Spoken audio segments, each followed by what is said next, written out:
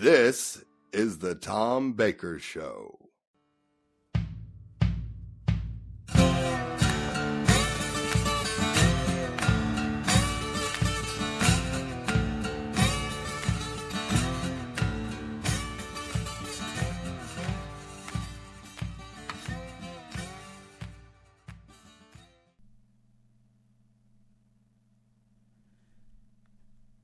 Hello and welcome to the Tom Baker Show. I am Tom, and it is great to be back in the comfy chair once again. We were off last week for the 4th of July, and goodness gracious, I feel like there is just so much to talk about.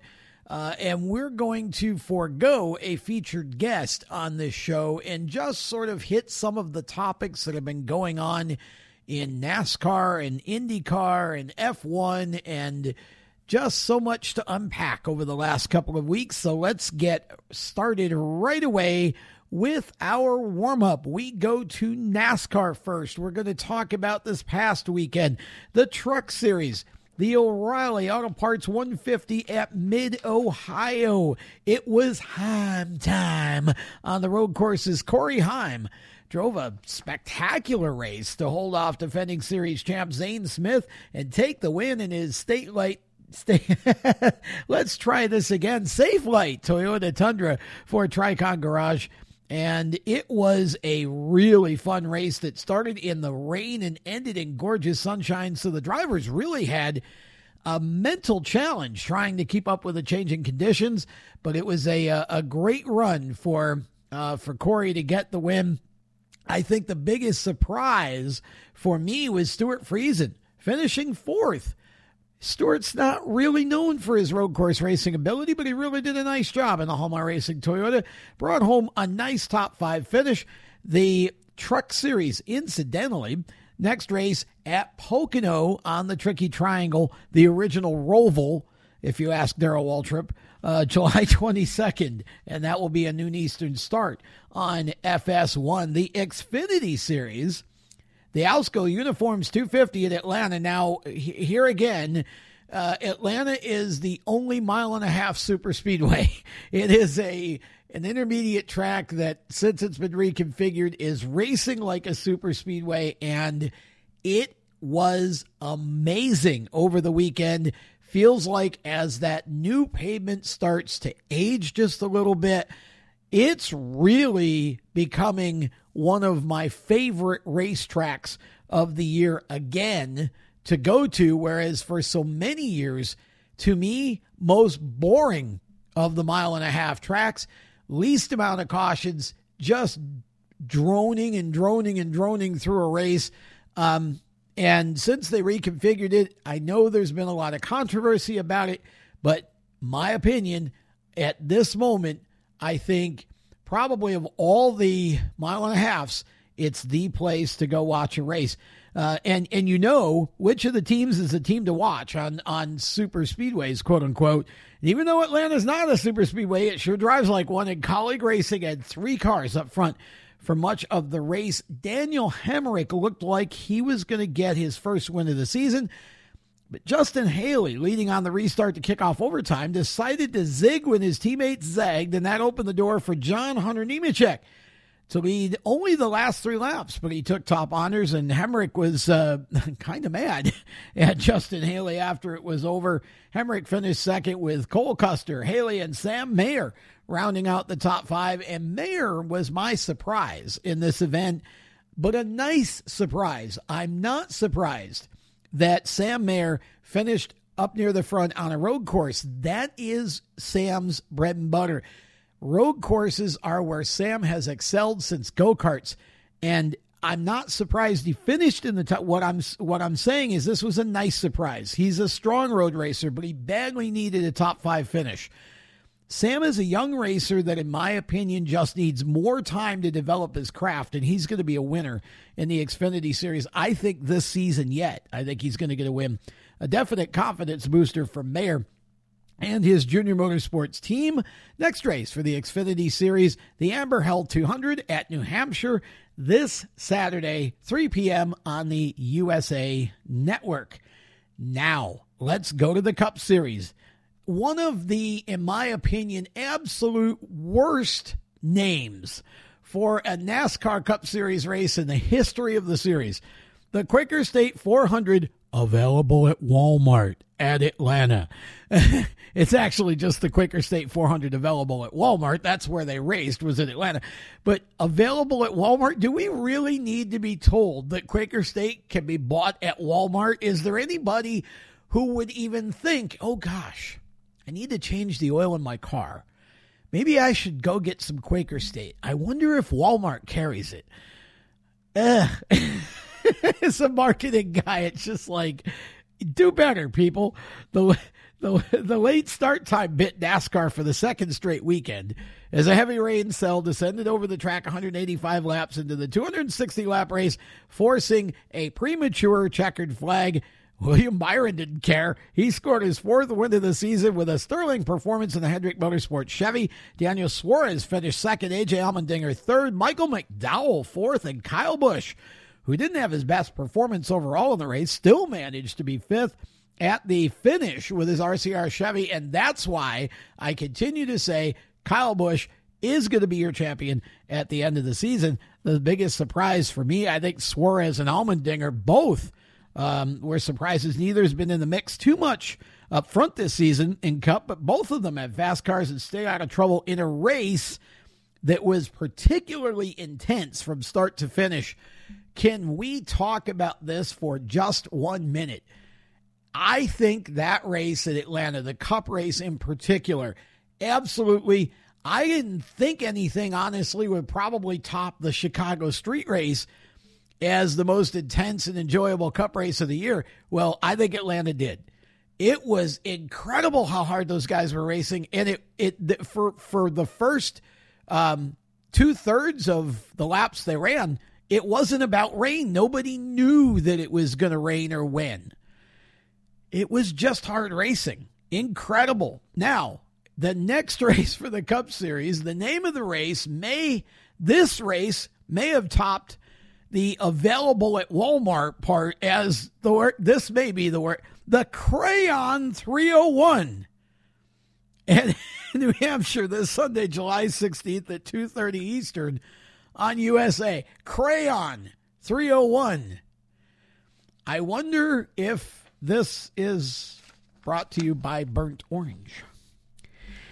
All right, IndyCar was off. They're off another week, and then they come back in Iowa, July 22nd and 23rd. Alex Palou trying to do what Max Verstappen is doing in F1. Iowa, one of my favorite places to see IndyCars run. That should be fun. The F1 British Grand Prix at Silverstone. Okay, check this out. Over 480,000 fans in attendance at the British Grand Prix last weekend. Almost 500,000 fans in attendance. Average spend, by the way, $448. The ticket price has increased 238% in the past 5 years for this race, and yet attendance was 80,000 fans higher than last year. It's now the most well-attended F1 race in history. Unbelievable. Who won? Mad Max. Of course, Max Verstappen won by just 3 seconds over, now here, there's a pattern here, over McLaren, Mercedes, Lando Norris, Mercedes, Lewis Hamilton, McLaren, Mercedes, Oscar Piastri, who had his best career finish in his rookie year, and Mercedes, George Russell. Okay, see the pattern there? A Red Bull beats 4 Mercedes. Okay, now that has led to a bit of a shakeup here. Now, it was announced this week that Nick DeVries is out at AlphaTauri, which is basically the Red Bull second team or development team, and has been replaced by Daniel Ricciardo. Now, if you're Sergio Perez, if you're Chico Perez, now Chico says, I don't really care about that right now. I'm just trying to salvage my season. But Chico's got to know that his days are numbered, because Max Verstappen is literally just burying the field every week. And, Perez can't hardly get on the podium. So something is definitely not jiving with Perez and Red Bull, and I would not be surprised to see Daniel Ricciardo in that car for 2024. Next event for F1, the Hungarian Grand Prix, July 21st through the 23rd. That is not this weekend, but next, so they are off for 1 week. Okay, so I want to shift gears for a minute and just real quickly talk about Chicago, because there's so much to unpack here. You've seen the results. Everybody watched the race. I'm going to hit a couple of things just as information, because I think there are some things that people are still a little bit confused about or wondering what was going on. So let's start with Saturday, the Xfinity race. That race, first of all, again, late start times.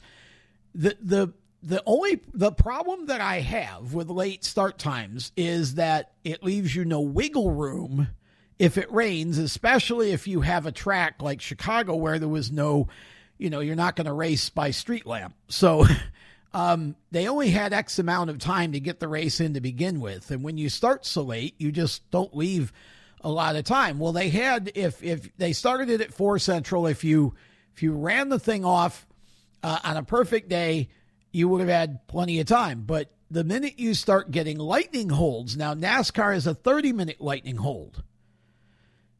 But the city of Chicago in the park where in the area of the track has a 90-minute lightning hold. So every time there's a lightning strike within X amount of miles of that park, it's a mandatory shutdown for an hour and a half. So now you can see why the late start time became an issue, because it wasn't so much that the lightning hadn't stopped.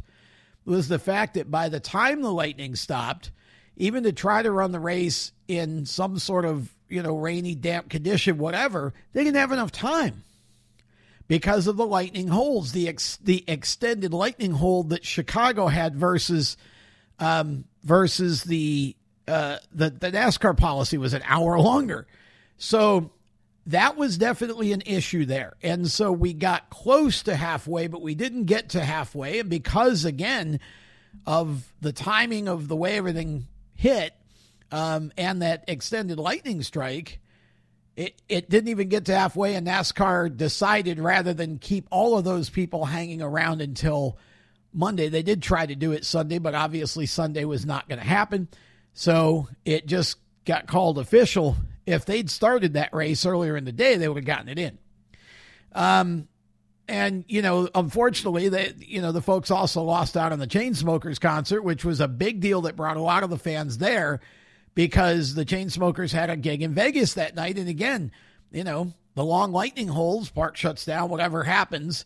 And so just weren't able to make it happen. So I'm hoping that next year NASCAR in Chicago will work on that a little bit and try to figure out a better way. Either you got to start it much earlier to give yourself a little more space to wait out a rain situation, or you've got to go with a shorter lightning strike time. But it was that was tough. And of course on Sunday it was just miserable.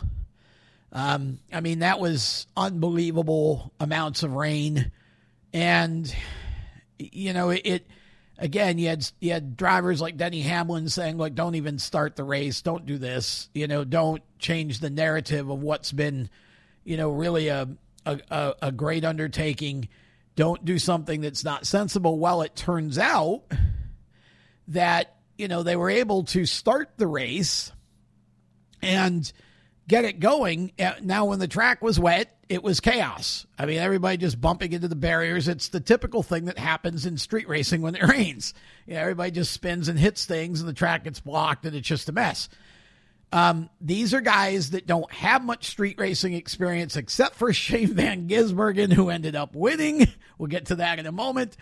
But this race, as the track started to dry, this race became really, really fun to watch. Everybody stayed close and people got more ballsy when the track dried out, right? Nobody wanted to go for it, and the ones who did in the wet paid for it. Noah Gragson, I think 4 times, Kyle Busch, Was it Alex Bowman, I think, had one. Elliott hit a barrier. I mean, you had all these, that just not used to racing with such close quarters and no runoff. There's no room to make a mistake. So you have to be, when you race a street course, you're racing the course. You're not racing the other cars. You have to first defeat the course to defeat the other cars. Shane Van Gisbergen knows this. He's a 3-time Australian Supercars champion. He's a 2-time Bathurst 1000 winner. He knows this. So Shane sits back and just lets the race develop, kind of waits till everything sort of starts happening. The track's dry now. He knows what he can do. And he just had way more experience. And these Cup cars are so similar to the supercars that he's used to running in so many ways. It's a Grand Touring car that really for him, this seemed like this big impossible task, but really he had more experience than probably everybody else in the entire field put together on the street course. So they kind of went to his backyard and, he just spanked the field. I'm not diminishing the accomplishment. It was incredible what Shane Van Gisbergen did, but you got to give credit to drivers like Justin Haley who really made him work for it. And a lot of these these Cup drivers are now accomplished road racers, but there's a big difference between racing on the street and racing on a road course that's designed for racing with runoff space and more room, more margin for error. And that's where Shane got his big advantage. It was a fun race to watch for sure. I think with Chicago and Atlanta, we saw the late start time just takes away that if something happens, you're screwed. If they were in a position, say, and especially in Atlanta, you're running it on a Sunday night. That's the chance you take because, most people have to work Monday morning. Your TV viewership falls off. As soon as you have that rain delay, you might as well call it because only the most diehards of us, people like me who do this for a living, we're going to stick around till 2 a.m. if that's what it takes, but most of the TV audience is not. So I understand what NASCAR's trying to do. I understand TV loves late starts because you get the most viewers. Sunday prime time is the biggest prime time of the week. But it's, that's a tough situation I really feel like the Xfinity audience at Chicago, the Xfinity people that showed up, the fans who came there, spent several $100s for a ticket and wanted to see the concert, they didn't get any of that. And I feel like at Atlanta, we all got treated only half a race when we wanted to see the rest. And that's, I'm not, so I just think the start time thing somehow has to be standardized. If football can do it and baseball can do it, I don't know why NASCAR can't do it. And I think in some way, shape, or form, we've got to be able to come up with something. I have no problem with some primetime events because I think, that's a good way to get new fans. However, I think you do that on a Friday night or a Saturday night, not on a Sunday night. I don't think Sunday night primetime in the middle of the summer when, there's always a chance of rain in these warm weather climates, thunderstorms blow up on a dime. I just think you need to think about that a little bit. I wanted to see the rest of that race.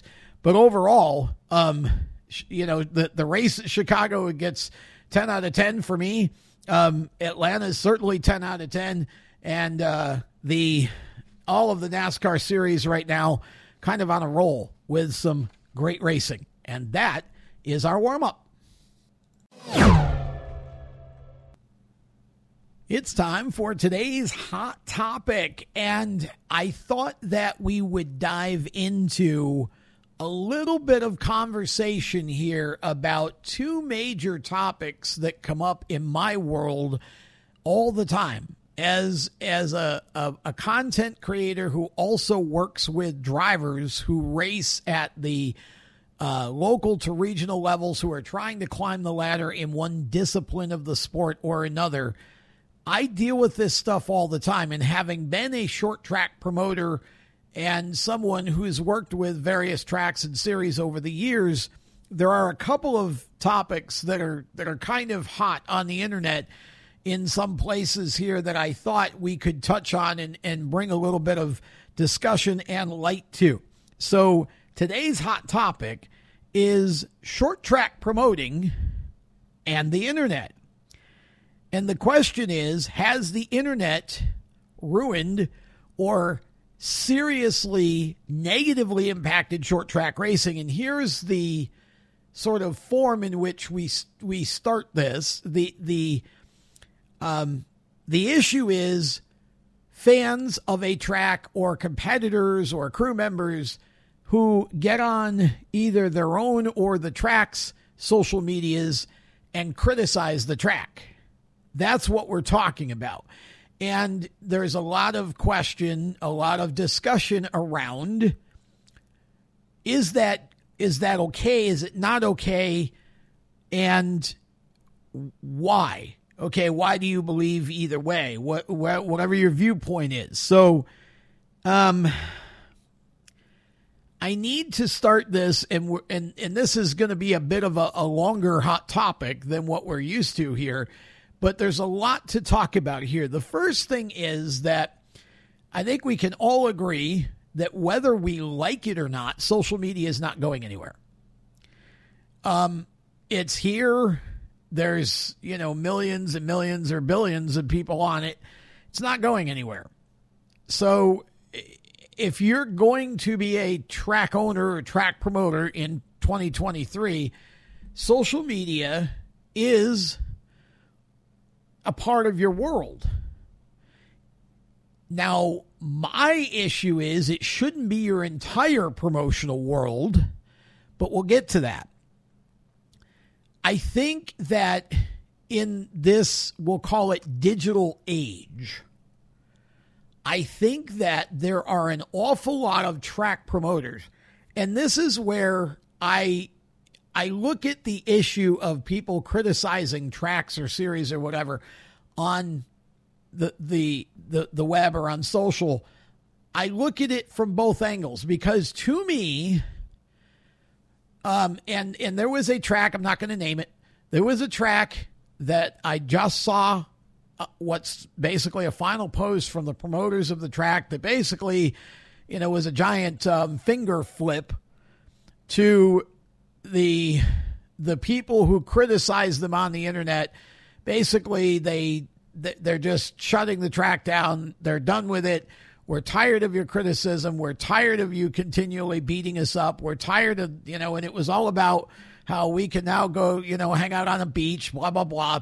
Well, here's now, I don't know the situation with that specific track. They could be brilliant promoters and still fans, because fans are never happy. The two things we know about people on the internet, one, many of them feel like they can type whatever they want with no responsibility or accountability, and don't expect to be criticized for what they type. They think they have complete rights to say whatever they want because it's, First Amendment. And then, of course, there's a faction of those that will argue that the First Amendment only applies to them, but that's not for this show. It's a whole other show. So this could have been that, but here's my thing. I have been around the country, in different parts of the country, been to a ton of different racetracks, from short tracks to NASCAR, dirt, pavement, road courses. Never been to a street course race. Been to a couple of parking lot races like the SCUSA Nationals for karts. So I've seen a lot over the years. Doesn't make me an expert. It just means I've observed enough that I think I can safely say and be qualified to say that in this digital age, many track promoters have gotten ridiculously and inexcusably lazy. Some of it, I think, is just maybe a few of them don't understand, but I've talked to several of them, and it's just like, well, we don't need to do anything but Facebook. We don't need to promote anywhere but on Facebook. One of the things that I criticize promoters for big time is the fact that they think that Facebook is all they need. As long as they have a Facebook and maybe they have an Instagram or a Twitter, that's it. They don't need to do an email list. They don't need to send results to the media. They just post them on Facebook, and then they wonder why no fans show up. They don't get new fans because the only people they ever talk to are the ones that have already signed up to follow their Facebook, which is their current fans. There's no outreach. In social media, Facebook only shows your post to 3 to 5% of your total following. It's not always that same 3 to 5%, of course, because we're not all on Facebook at the same time. And even if we are, we don't all see it. And if nobody starts sharing and commenting and engaging with that post within the first 20 minutes or so, Facebook just decides it's not popular enough, so the algorithm just makes it disappear. So it doesn't get it out there to the whole following. So along those same lines, this all falls under the category of promoters have accountability too. If you are a promoter, for example, who does not upkeep your track, if I go to your track and your bathrooms, which are the number one fan concern at a racetrack, especially with women, your bathrooms, if your bathroom basically is a sewer with a roof on it, then you're going to get called out for that. If you're serving last week's hot dogs, if your food is bad and you're charging $7 or $8 for a meal with a bad hamburger, a hot dog, a burger that's charred to death, whatever it is, if your food's not good and or it's overpriced, you're going to get called out for it. If you're a promoter who runs 7 or 8 different divisions and 3 of them are late models, and you've got 10 cars in each one of them instead of having one division with 30 that will put on some great shows, and your show doesn't end until midnight or after, and half the little kids that the parents bring are falling asleep next to them, you're going to get called out for it. If you lack the understanding that you still have to go into town and hang flyers and put stuff on the bulletin board at grocery stores and take race cars in, take your pace vehicle in, give away some tickets, have a car show, invite first responders like fire and police to get in for free by showing their badge, something my home track at Oswego Speedway, I don't know if they still do it, but they did it for decades. I had firemen in my family. They used to get in on their badge, and that was the track's way of saying thank you for what you do. If you're not engaging with your community and working hard to get people to come to your track outside of social media, you're going to get called out for it. The irony is that racetracks, now there's a lot of mainstream media that have completely forgotten that motorsports exists. There's media. I'm in the Charlotte, North Carolina area. If you're a local track, you can hardly get any of the main media, TV, radio, whatever, to even acknowledge that you exist because NASCAR. Well, don't let those people being ignorant to what really racing is all about, because that's all. If all you know about racing is NASCAR, you can understand the sport. This sport was built from the bottom up. It was built. There's these divisions that race locally. They're family-owned teams. These people bust their tail to go to the track every week. It's a whole different atmosphere at the Saturday night track than it is at a NASCAR race. NASCAR races are becoming more and more like F1 races every day. They're becoming events for elites who want to be seen. It's like a social event with red carpets and all that. You're not seeing red carpets at your local dirt track. Why? Well, first of all, it would be brown after the first night. Second of all, that's not what that's about.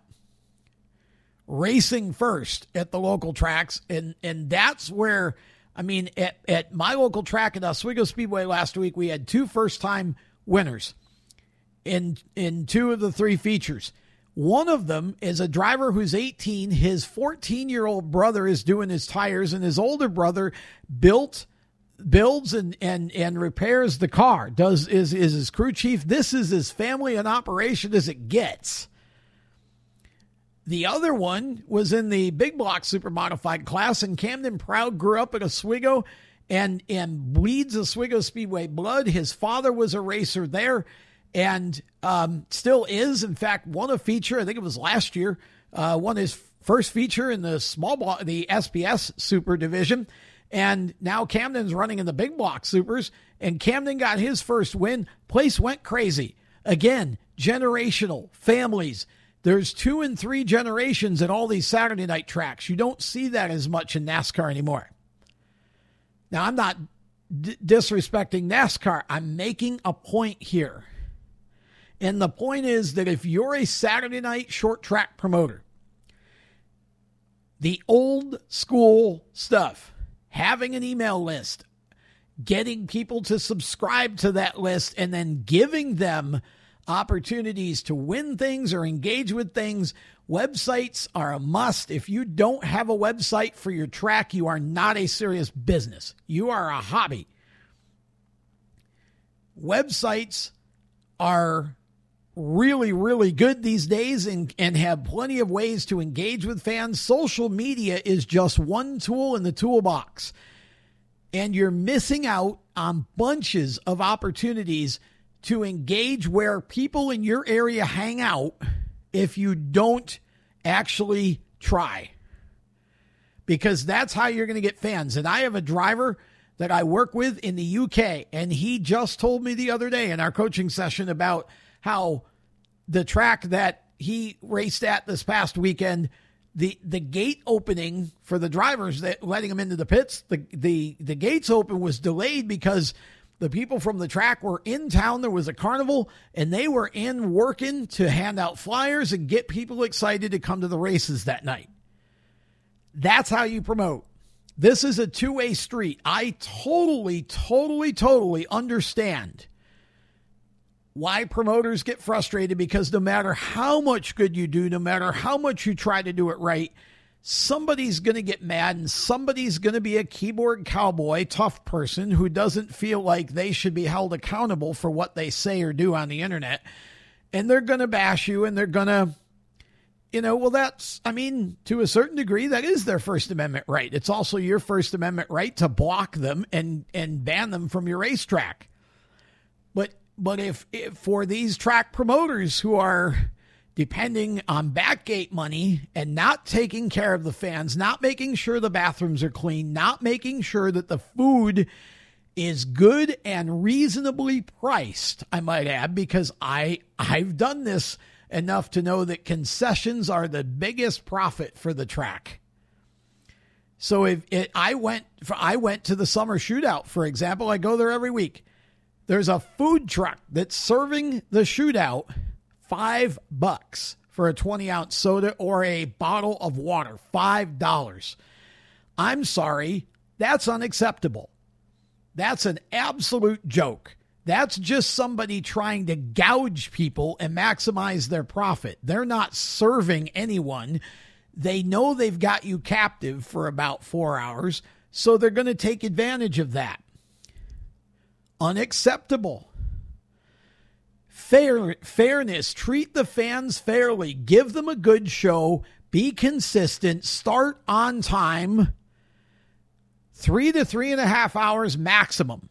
That's your show length. If you can't do a show in 3 to 3.5 hours, you're doing something wrong. You got too many classes, which unfortunately, a lot of these promoters rely on back gate because they don't want to work hard enough to get the front gate. And so this is where we've come to. So here's my conclusion to this. There's two sides to this argument. Personally, if I'm a track owner, I want my fans' feedback. That's how I know what they want versus what I think they want.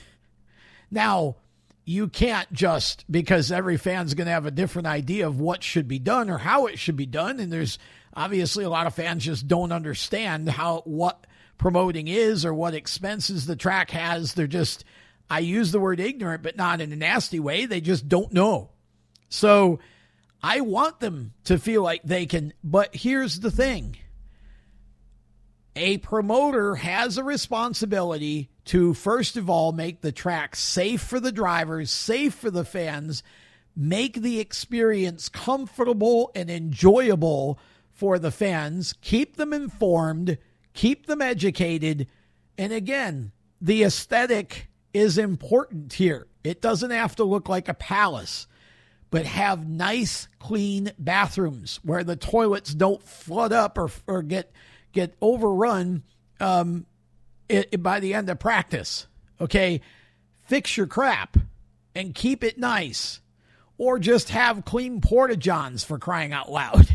But especially, I'm telling you, the women's room is the most important part. If you're going to bring a family, the women's room and the men's too, most important part of the deal, and good food at fair prices. You'll sell more food with a $5 meal deal. You'll make more money than you will by gouging people because they might eat twice.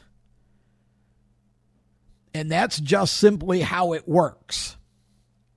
So my conclusion here is, while social media gives keyboard cowfolks free rein to say what they want without any accountability, if you're a track or series owner or promoter and you're not putting the fans first, you can't complain when they take to the social and call you out on it, because it's here, it's not going anywhere, and it's just you gotta develop some thick skin and learn the difference between some bozo who just likes to complain about everything all the time, which is actually a lot of NASCAR fans. They love beating up on NASCAR because it's fun. And then they keep doing it week after week while saying they're never going to watch again, which is even funnier. But at the short track level, it's here. It's not going anywhere.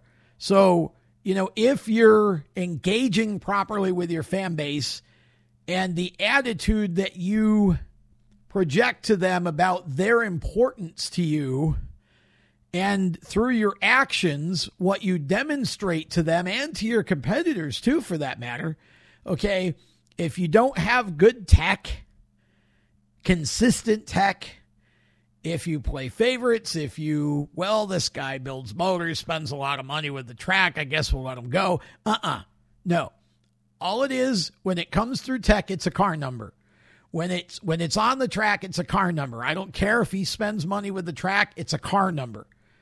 If he screws up and needs a black flag, he gets black flagged. If he screws up and needs to be DQ'd, he's DQ'd. Simple as that.